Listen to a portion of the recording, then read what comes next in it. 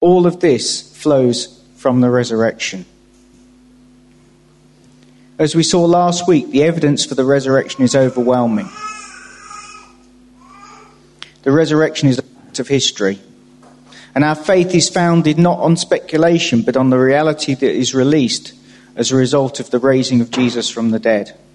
And so this week I want us to consider the implications of this event, both for Jesus and for us. Firstly, by the resurrection, death was defeated. By the resurrection, death was defeated.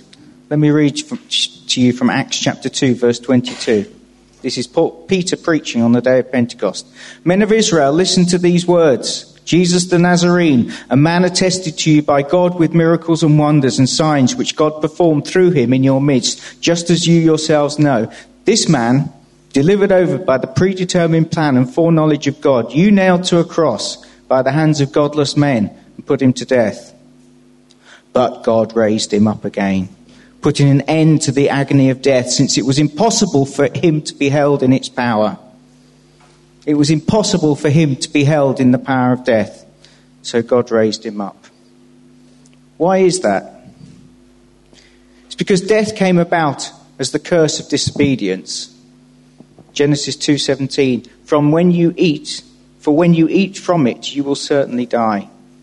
Humanity was not created to die, but through our willful and deliberate rebellion against God's word, death entered the human race. And this means that from that time on, everyone has been destined to die physically. This is the natural consequence of living in a fallen world and having the seeds of corruption within us. As Benjamin Franklin said, in this world, nothing could be said to be certain except death and taxes. Thus, each of us have an appointment that we must keep. The issue then becomes, what happens after that? If we are nothing but flesh and blood, the answer is nothing. However, if we believe we have a soul and a spirit that live on after death, what becomes of them? The answer is determined by the decisions we've made in this life. And it's not about how good or how bad we are, but whether we've put our trust in the one who conquered death and is able to see us through to life on the other side. But how did he conquer death for us? Well, for us, death is a natural consequence of a fallen life. But since Jesus lived a perfect life and died a death he didn't deserve, death had no power over him. It had no power to hold him. Death is only a consequence of sin. If I haven't sinned, death is not a consequence. Jesus never sinned. Therefore, because of his perfection, death couldn't hold him. The spiritual laws of the universe were in disarray, and so the grave could not hold him. That's why on that wonderful Sunday morning, 2,000 years ago, he burst forth from the tomb. He triumphed over death and Hades because it had no power over him. And his resurrection was a great victory and vindicated him once and for all. By triumphing over death through his resurrection, he enables us too to triumph over death. And we'll come back to that in a few moments. And he now has the power of death and Hades. And this is how he's pictured in Revelation chapter 1, verse 18. You remember the vision that John sees at the beginning of Revelation? He sees a figure glorified, but in his hands he has the keys of death and of Hades. He has the control over all that happens beyond the grave. It's in Jesus' hands because he has triumphed and he has conquered and he has overcome. Some people don't seem very excited about that this morning.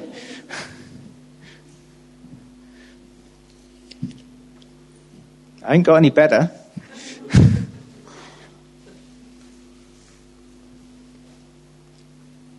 God appointed him as his son in power through the resurrection. Romans chapter 1 verse 4 says this.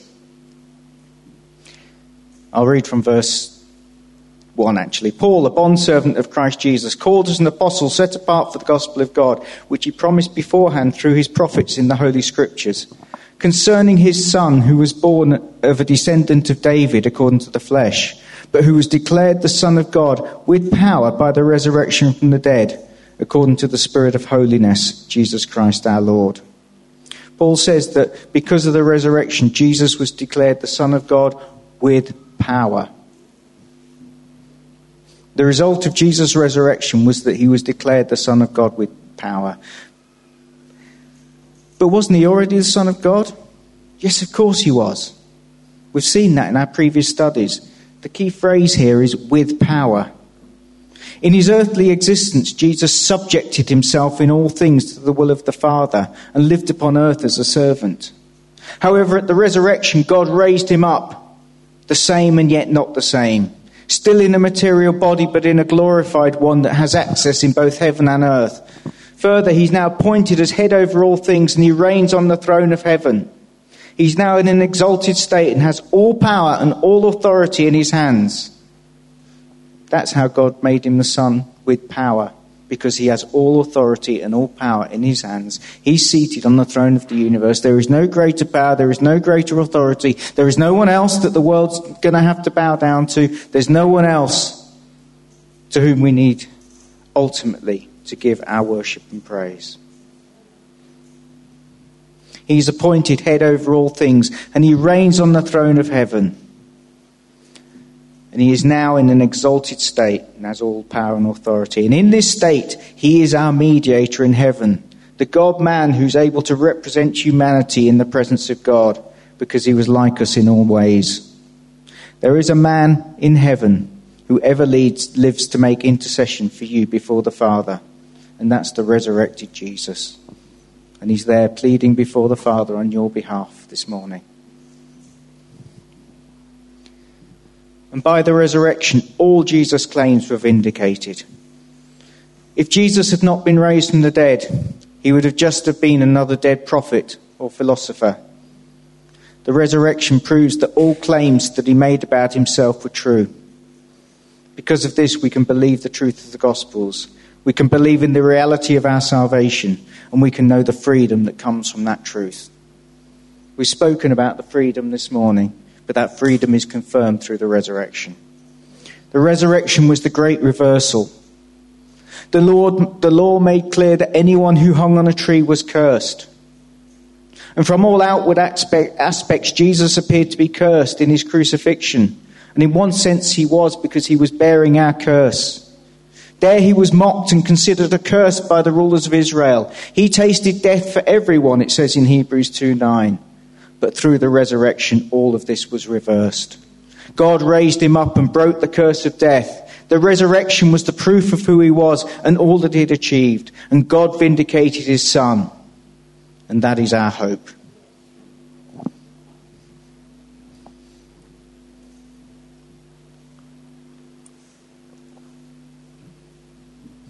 Jesus, there is no one like you. Open up my eyes in awe and wonder. But what are the implications for us? Well, the first thing is death has been defeated. Jesus didn't just defeat death for himself. He defeated it for us as well. His victory over death means that we too can triumph over death. Does this mean that we won't now die? Well, of course not. What it does mean, however, is that we will not suffer the eternal consequences of death. The real issue of death is separation. It separates us from our material existence, and it separates us from God. And hell is eternal separation from God. Through his resurrection, Jesus has guaranteed that we no longer have to experience that eternal separation from God. He's gone before us to prepare a place, as it says in John 14:3. In other words, if we die before he returns, we have a certain hope of being home with the Lord. If we're alive at his coming, we'll be raised up to a new material existence alongside those who have already died. Whichever happens to us, we have life beyond the grave. Death isn't an ending for us who have put our trust in Jesus. It's a new beginning. And it's a new beginning that's already happened. Come back to that one as well in a moment. Turn with me to 1 Corinthians 15. I'm not going to read the whole chapter because it's very long, but I want to pick out some things from that great chapter that Paul wrote on the subject of the resurrection. 1 Corinthians 15. Paul goes into great detail about the resurrection here. And there are many things in these verses that he says, but I'll try and summarize it. Firstly, verse 22 to 24. For as in Adam all die, so also in Christ all be made alive, but each in his own order. Christ the firstfruits. After that, those who are Christ at his coming. Then comes the end, when he hands over the kingdom to the God and Father, when he has abolished all rule and authority and power. Firstly, Jesus is the firstfruits of the resurrection. Here Paul is likening the resurrection to a harvest. Who grows fruit or vegetables? A few of us, yeah. My garden's too small, I'm afraid, but I'd love to grow some more. But when you plant fruit or vegetables, or when you see corn growing or anything else, some come to ripen first and early. Some come in the middle and some come late. And Paul is saying Jesus' resurrection was the first fruits of the harvest. And the first fruits are the guarantee that the rest of the harvest is going to follow. And so he's saying that because Jesus has risen from the dead, that's the guarantee that you're going to be raised up. That's his guarantee. Jesus' resurrection is your guarantee too. He's the first fruits, you're the harvest.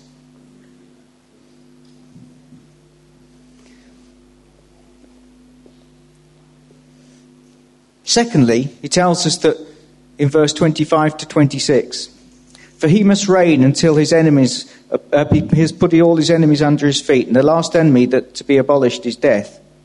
He tells us that at that point, the point of the resurrection, death itself will be destroyed. There will be no more deaths for those who are resurrected.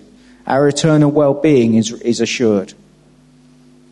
We may die physically, but when we're raised up again, we will last eternally. Thirdly, he tells us that our resurrection body will be like that of Jesus. Essentially, our resurrection body will be imperishable and will be able to exist in heaven and on earth just as Jesus' body is. We're told that just as we have borne the image of the earthly man, so we shall bear the image of the heavenly man. In other words, we shall be like him, for we shall see him as he is. And then he tells us how this will happen. And I'm going to read these verses from verse 50 onwards. Now I say this, brethren, that flesh and blood cannot inherit the kingdom of God, nor does the perishable inherit the imperishable. But I tell you a mystery. We will not all sleep, but we will all be changed. In a moment, in the twinkling of an eye, at the last trumpet. For the trumpet will sound, and the dead will be raised imperishable, and we will be changed. For this perishable must put on the imperishable, and this mortal must put on immortality.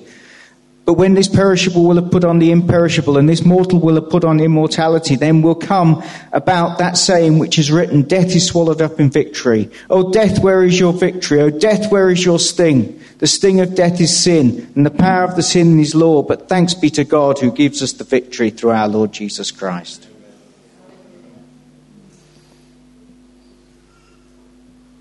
Our resurrection is assured. And we will be raised up with Christ. And the reality is that we've already received our resurrection spiritually.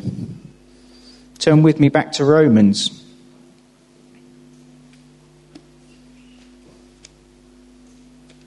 In chapter 6.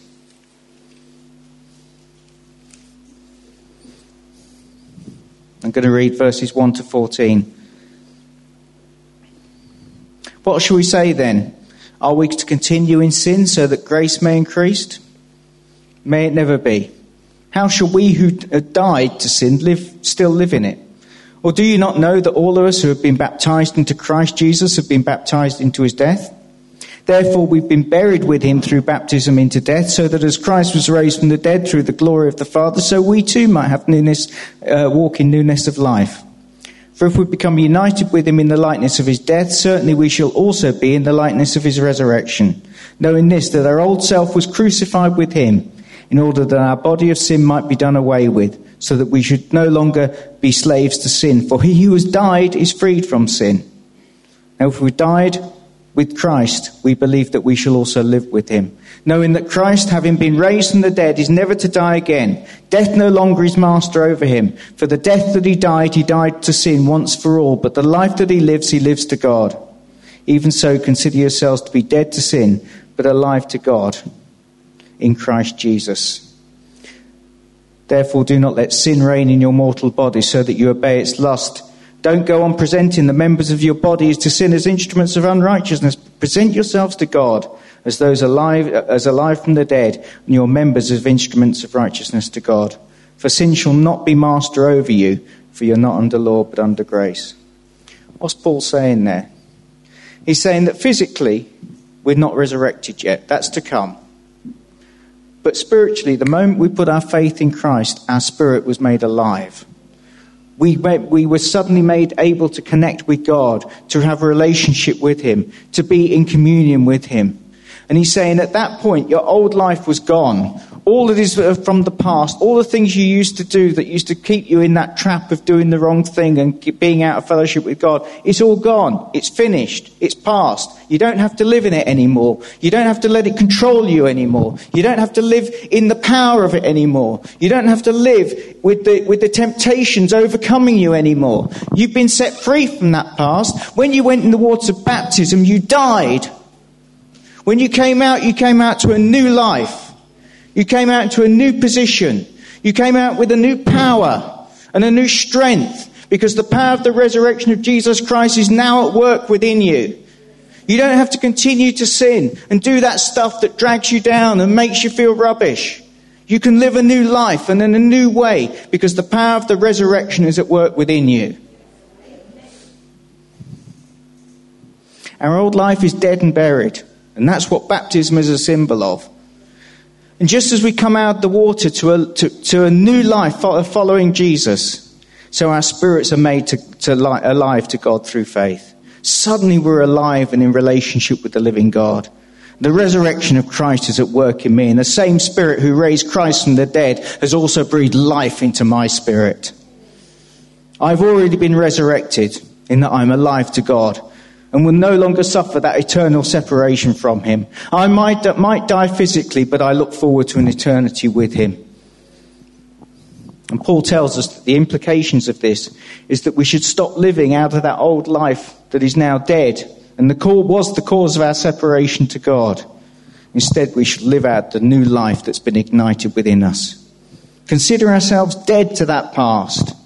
In other words, we no longer have to think about sin as being an inevitability. And no longer do we have to give in to its temptations, because they're part of that past that used to be ruling over us, that is now dead.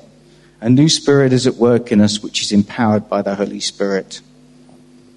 And in the rest of Romans, Paul tells us how to live it out. It's not by law. It's not by obeying a load of rules and regulations. It's about allowing the Spirit to work within us, that power of resurrection, and walking by the Spirit and walking under the power of the resurrection of Jesus Christ, and trusting in God every day and making choices that we choose to live his way and not the other way, the way we used to live, so that the power of the resurrection makes its work through us and in us.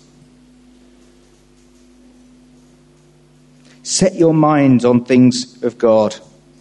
If you fill your mind with the Word of God, if you spend time communing with God and his Spirit, you will not sin.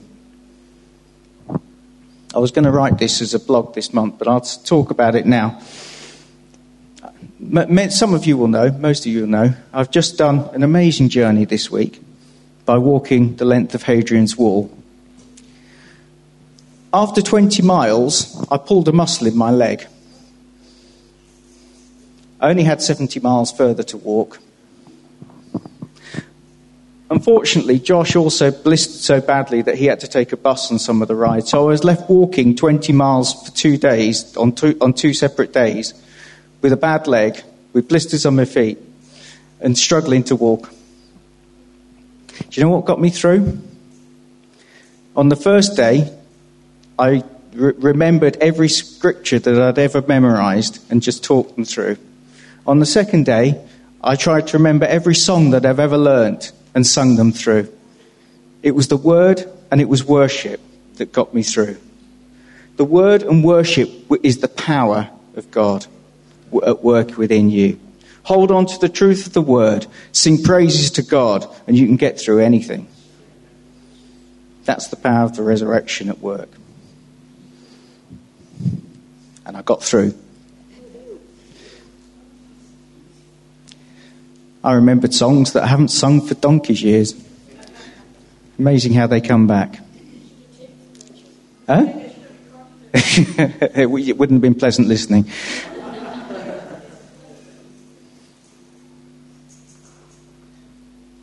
The reality is, if we really love Jesus and if we really understand the power of the resurrection that's at work in us, we'll want to be like him in every way. We'll no longer want to live selfish lives pleasing ourselves, but we'll want to live our lives in the good of all that Jesus has done through us through his death and resurrection. The resurrection power of Jesus Christ is at work within us.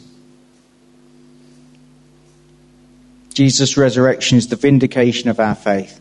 It's the power of the cross made actual in our lives, and we have been raised up with Christ. This week, I want to encourage you, seek to live out the new life you have in Christ Jesus. Seek to live out in the power of the resurrection that is already at work within you. Seek to set Jesus and all that he is as number one priority, and you won't go far wrong. Amen. Let's pray and then we'll sing our last song. Father, we thank you for your resurrection power that's at work within us. We thank you for all that you've achieved in the cross and the resurrection. And may we never cease to give thanks for all that you've done and live in the power and the good of all that you've done. Amen.